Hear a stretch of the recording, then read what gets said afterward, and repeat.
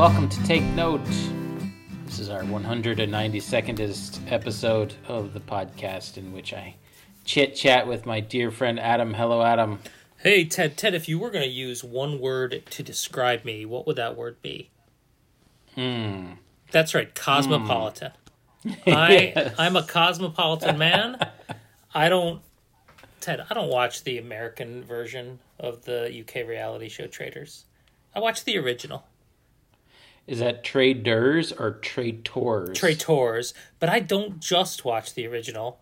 In addition to watching the original and not watching the American version, I also watch the Australian version. Do you know why? Because you're cosmopolitan. Because I'm cosmopolitan. Yeah. There's nothing more cosmopolitan than colonial outpost popular culture. That's right. I recommend the Traitors. And you're so subtle about it too. That's also what makes you so cosmopolitan. I didn't say I was subtle. I didn't say I was modest. You hold back until just the right moment to divulge something about yourself. That's right. Well, the holidays you said I was are behind us. So. I did. That's true. It's on me. Holidays are behind us. I think we waded through them. We struggled through them like vines were wrapped about our legs, and we had to keep going. We didn't have any choice, and now we're here. Well, how were your holidays? They were good, and I don't mean to disagree with everything you say, but this happened to me on December 26th as I drove into New Orleans. The DJ said, well, the holiday season is over, and the holiday season is just beginning because Mardi Gras is around the corner. Oh, my God. King Cakes, even in Houston, King Cakes available in 2 days. Yeah. Called to reserve your... I'm like, what am I going to... You just going to eat a king cake every week for the next 3 months? Is that how that goes down? Well, I mean, my wife is from New Orleans, and so I'm not gonna walk into your trap. It's all positive New Orleans PR. That's right. I'm good with that. That's right. I'm good with that. Well, you give me a window into Mardi Gras that I've never had before, so I have appreciated the cultural experience all the way around. One day we'll get out there while you guys are there. We'll figure that out. That sounds delightful. We should do it. I was at, speaking of getting out, I was at the Museum of Natural Sciences as a survival technique as my wife was laid up ill and the kids and I were trying to remain sane. Mm-hmm. And we were in the fossil section, the big dinosaurs, the home run. And there is, as you wind your way to the end of the dinosaurs, you do come to the cave people, the Neanderthal section, where it's lots of, sculptures of early humanoids and whatnot. Hadn't gotten there yet, though. We were still around the Stegosauri, and little kid says to his mom, "All right, I'm going to go hang out with our ancestors for a little while." I thought it was pretty good. That's funny. Yeah, it was good. I was in Dallas just before Christmas, and let me just ask you: is it just the Ubers in Dallas, or is it the Ubers in all of Texas that are so cosmopolitan? Well, I'm not sure. I guess let me describe the Ubers in order.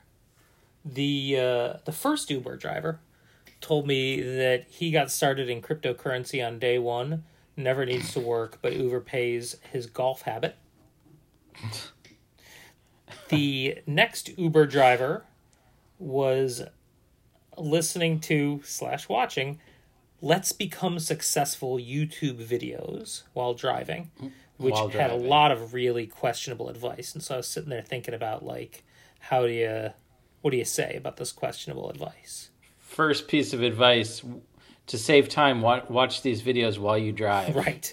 Yep. Then the Uber driver after that, he told me that women have it so much easier these days because they can just put their kids in front of television to raise them. They don't have to take care of them. And then you'd think that would be the worst of it. But the final Uber driver, he spent a ride telling me the entire history of Greece since 1939. And then at the end, when it was time to get out of the car, he spent a long time trying to sell me his Van Gogh, recovered from the Nazis, worth $70 million. But if I know people in art, he would probably take only 15 or 20 million from it. The problem is he didn't want to go through the hassle of determining or proving, because he knows, but proving that the Nazis hadn't stolen it from the Jews. Well, that's why you get the discount. Right. Well, yeah, because he can't sell the thing. It's like when you got an autograph and it's not certified, Yeah. 200 instead of 500. It's like that with stolen art. Yeah. You got to hook that last Uber driver up with that first Uber driver. That's exactly right. I wonder if I could do that through the receipts. That'd be great. Yeah. Through the receipt. Yes, I'd like all of my receipts for my recent. Houstonians and Dallas, folks from Dallas, do not historically share a lot of goodwill. Yeah. So this is some good fodder for the. It's a light rivalry. It's not Yankees Red Sox, but I mean, we're in the same division baseball wise, and just had a pretty rowdy series. So it's things are heightened in the rivalry at the moment. So I'm just going to enjoy the weirdness, the Dallas strangeness. All of the bartenders in Dallas were really excited to give me recommendations for places to go in Houston. I can't remember how it started, but I know that I was texting you every time they gave me a recommendation in Houston. And I think I got to say, I know the guy who started that place. Yeah, I enjoyed. I felt very cosmopolitan after that text exchange. That was a very good night. I followed the instructions of all the bartenders. So I started at one restaurant, had dinner at the bar because I was alone. Actually, something interesting happened at that bar, but I guess I'll mention that in a second. And then I went to the next bar that bartender told me to go to. And then at that bar, I said, hey, the first bartender told me that the third bar I should go to, I should not have a drink and just order dessert from the bar. And the second bartender said, yeah, do what the first bartender said. And then, so I did that. I just got dessert at the third bar. And then the third bartender sent me to another bar down the street. And I thought it was going great. I mean, I know it was going great. I did notice that the blog post that I created while that was going on, that I didn't remember creating, with you can find it on our blog post called From Eliza Gabbert's Personal Data. After I posted the quote from the book, I also posted a picture of the olives that were in front of me while I was blogging. Which seemed clever at the time and seems only confusing in hindsight. You mean by bar number 4, you weren't creating airtight, perfectly strategic content? Pretty sure this was bar number 1, buddy. I'm looking at this. This photo is gross. It's the olives. It's big. Yeah. Our web design it'll blow a photo up. It'll make it real big, and these olives are really jumping out at me. Mm-hmm. But the act of being at a bar by oneself, probably drinking delicious cocktails and eating nice olives, seems wonderful. Yeah. So you've brought that into the readers' lives. Go check it out on TakeNote.space under the blog posts. You might there's some other stuff there.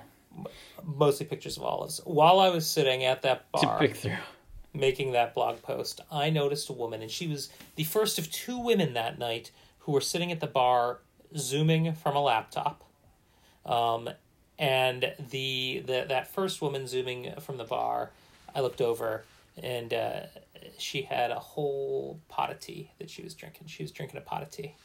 Pot of tea? Yeah. She had a pot of tea. She's pouring it into a cup. So while there's like a whole bar situation going on around her, she got a pot of tea. She drinking a pot of tea. I thought that was cool. I didn't think I could pull that off. It's a power move. Yeah, it is a power move. And then I realized later on, I spent the entire month of December doing a tea advent calendar, and the only day I missed was that night that I was in Dallas, and the night that I watched her drinking a pot of tea. So you got a vicarious Advent night in there. That's right. I think it counts. Yeah, I think it counts. Speaking of that blog post on Eliza Gabbert, I bought that book at a great bookstore called Deep Vellum in the Deep Ellum neighborhood. Deep Vellum in Deep, that's good. Yes, it was really good. And that whole Deep Ellum neighborhood was fantastic. I was in the holiday spirit. This was before my night out. And I was buying lots of little things at a number of independent stores. Actually, have you received a package yet? Yes, I'm just looking at this Reliance Debonair erasing pencil. So, that came from that's my wife found that for you at a vintage, not a vintage store, at a Goodwill. But I think there's a notebook in there too. Found these great notebooks. Yep. And then there's a menswear place, and I got pocket squares for myself. These Fabulous. Great pocket squares. And just talked to the guy. Walked into this place. It's called D for Dapper. Great name. Walked in the place. The bookstore recommended D for Dapper. So what happened is, because I was there on business, I was wearing a sport coat, and I was walking around the hipster neighborhood. So I kind of stood out. But once I bought a bunch of books, because I can't help myself, the lady at the bookstore sent me to D for Dapper. Bought a few pocket squares. But talked to the guy forever. Really nice guy. He actually told me that he knew all the bartenders at the sushi restaurant that later that night I would not be able to get into because it had been bought out.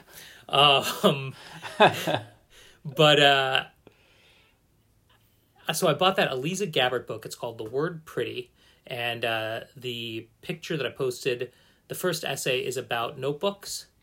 And it is one of a series of books that I have been reading, really by accident in a way. I mean, other than it's my general interest, that are about notebooks. I didn't know that essay was going to be about notebooks. I love Eliza Gabbert's poetry, and I think we've spoken about it before.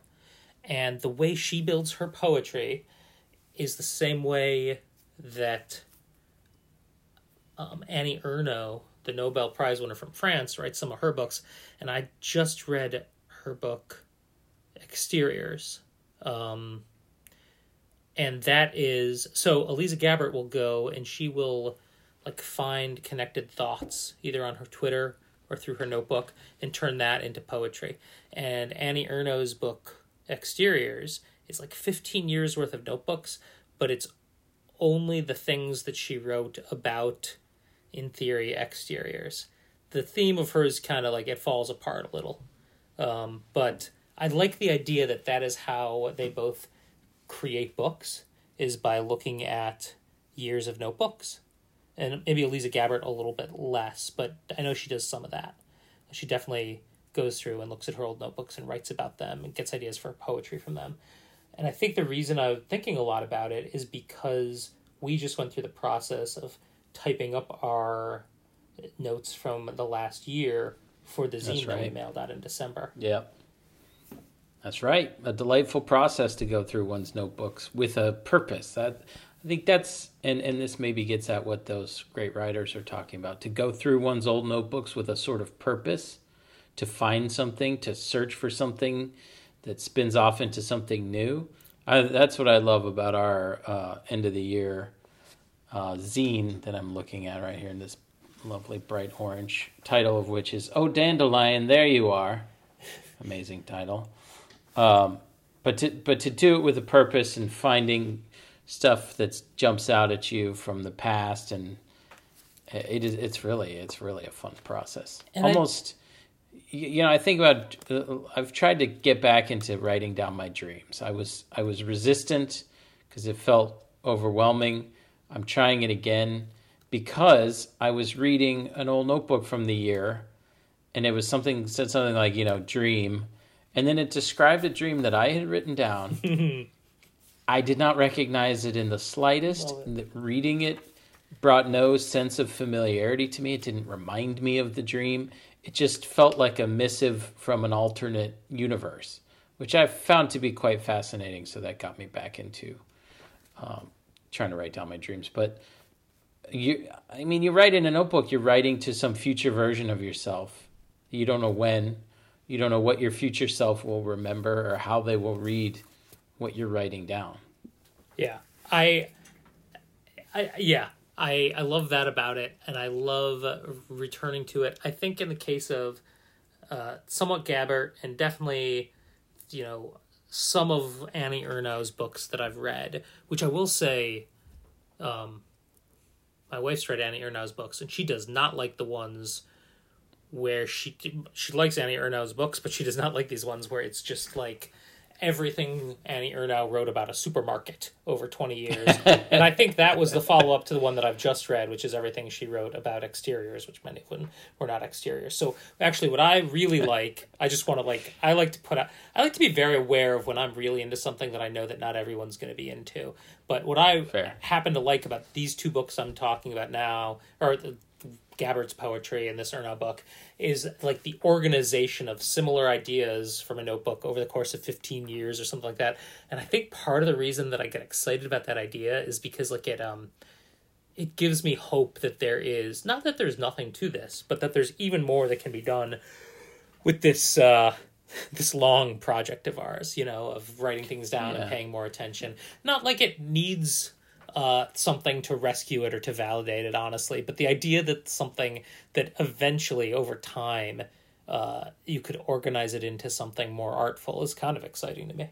I like seeing other people do it. I enjoy that for its own sake, and I enjoy the idea that maybe something we all might do. And on this podcast, all roads lead back to Jeff Tweedy, and I think there's from his songwriting book that he really embraces the, kind of not like if you're writing a song, for example, not trying to overprescribe what you're going to do, but, present yourself with lots of images and different word combinations and, things that you aren't necessarily trying to say, okay, I know exactly what I'm going to say here, which I think using notebooks as a jumping off point, you could easily say to yourself, all right, I'm going to write a song, but I'm going to do it with only lines that I pull from my own notebooks from the last 10 years. And, I think odds are pretty good you'd come up with a pretty cool song out of that. So I think anything can always spin off into a new project. To me, I like talking about it because I want to always be thinking if I could spin something off into a new little, not even anything as resolute as our zine or, a novel or whatever, but just even when I scratch off a few lines of something, it feels good to me, even if it doesn't have an end product. And that, I think this quotation that you put on the blog, I'll read it real quick because it's great. Notebooks achieve so much of what poetry tries to achieve, but organically. They begin and end arbitrarily, in medias res, ready-made erasures with an offhand effortlessness, abstractions interspersed with specifics. Fragmentary profundity, no forced closures. The epiphanies fall where they may. That's just a great description of some kind of creative something. That essay's just knocked me out of my socks, knocked my socks off. And right there in the bar. Right there in the bar. And I didn't know that's what it was, but I knew that I liked her. And the cover of this book they've made the book look like a small old a small old like penguin book. Yeah, I love that. With one of the classic Penguin covers. It's not by Penguin. I don't have it in front of me right now. I'm blanking. I don't know who it's by, but it's called The Word Pretty by Eliza Gabbert. The waitresses at the bar were really excited that I was reading a book called The Word Pretty. The bartender didn't care. Yeah. I did, speaking of Tweedy, I listened to his new book, World Within a Song. It's the name of that. Music That Changed My Life and Life That Changed My Music.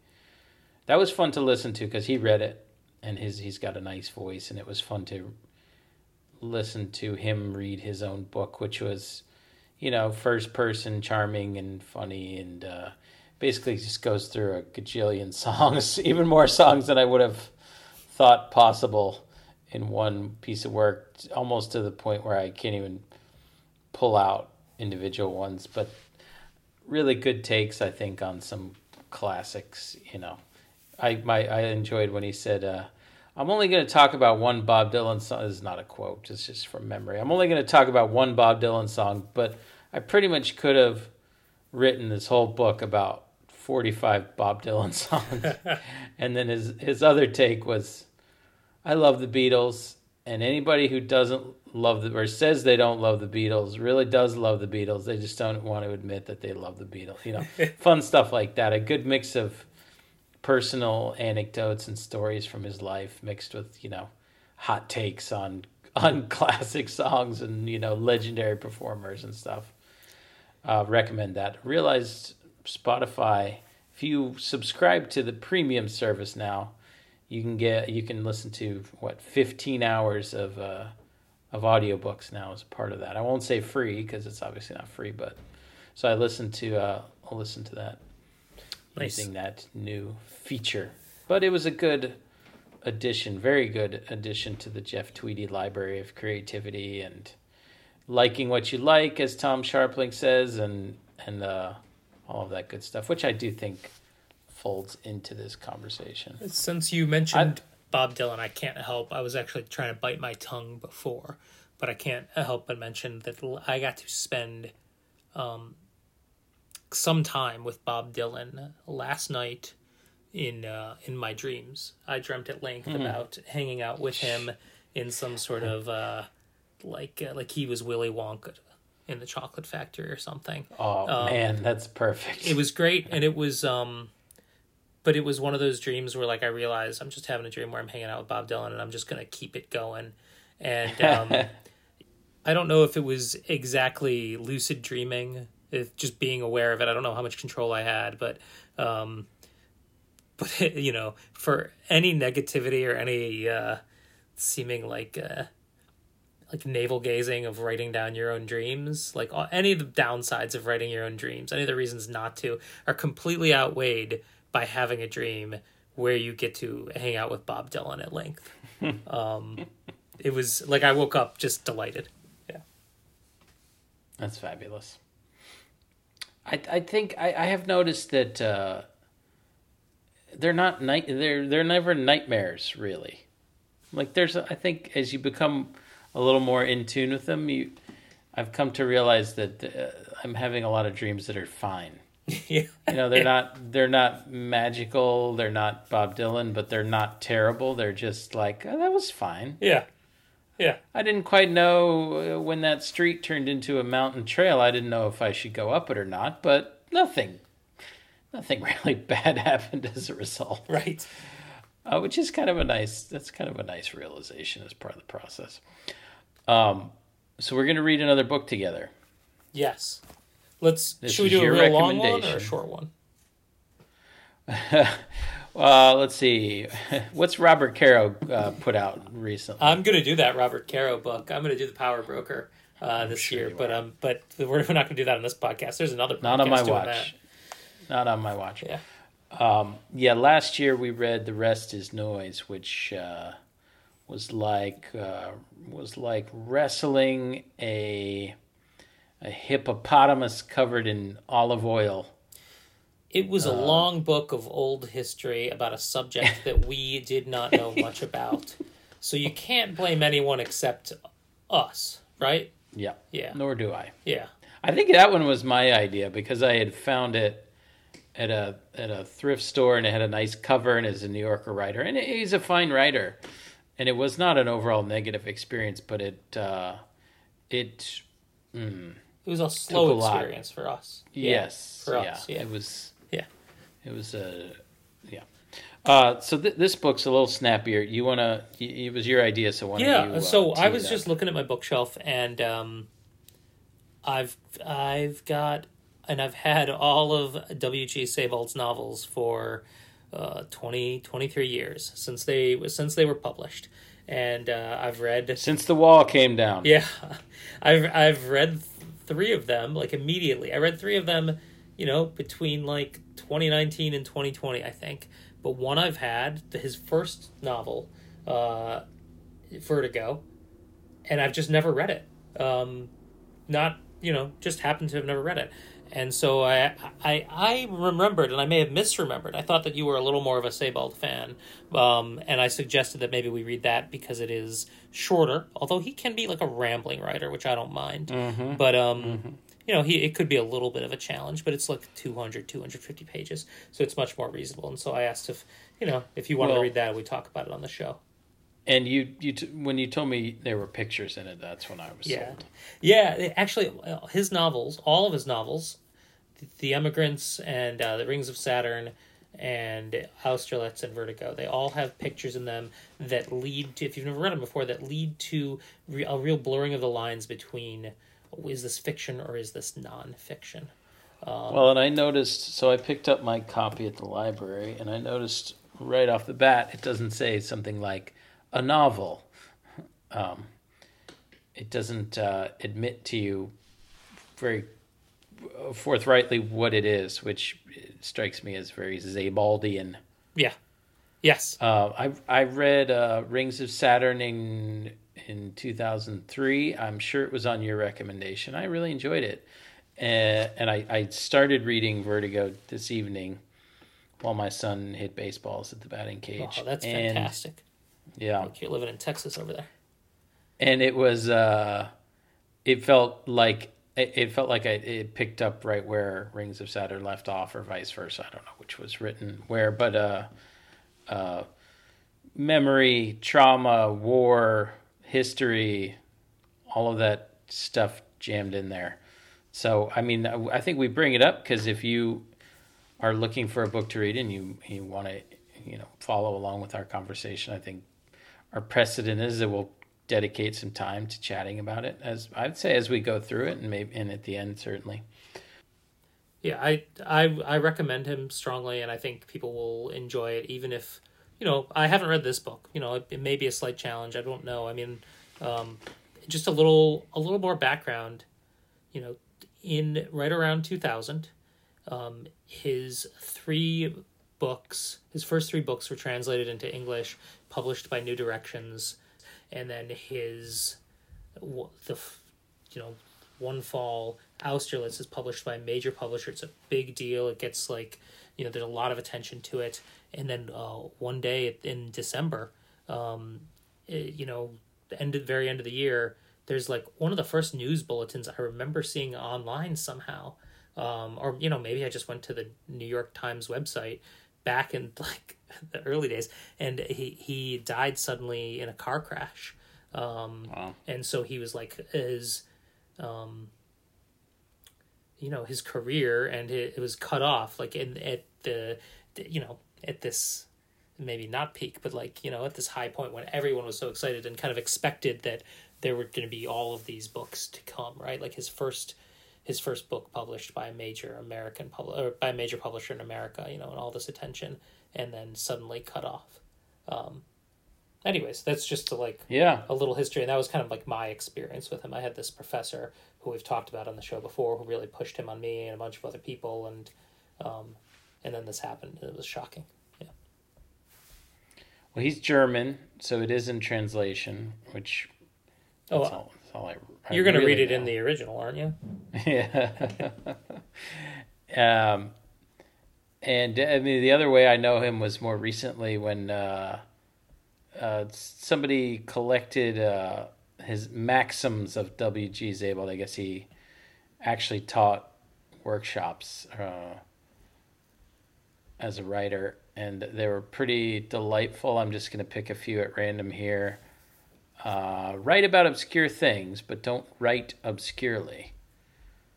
It's hard to write something original about Napoleon, but one of his minor aids is another matter, which is interesting because the first chapter of Vertigo is in fact not about one of Napoleon's minor aids, but about one of Napoleon's obscure soldiers. So you can't say that he didn't take his own advice along the way.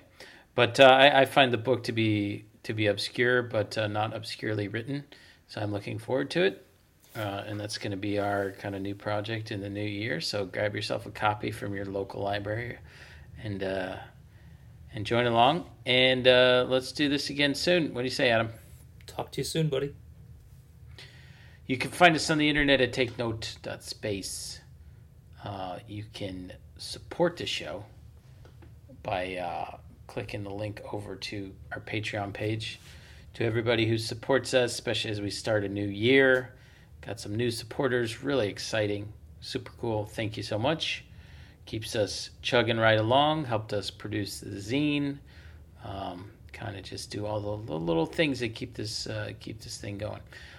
You can sign up for our Substack, where we really sit down and try to create a newsletter with some level of frequency that digs into these topics further and provides some links, but just kind of builds on those things that we're interested in.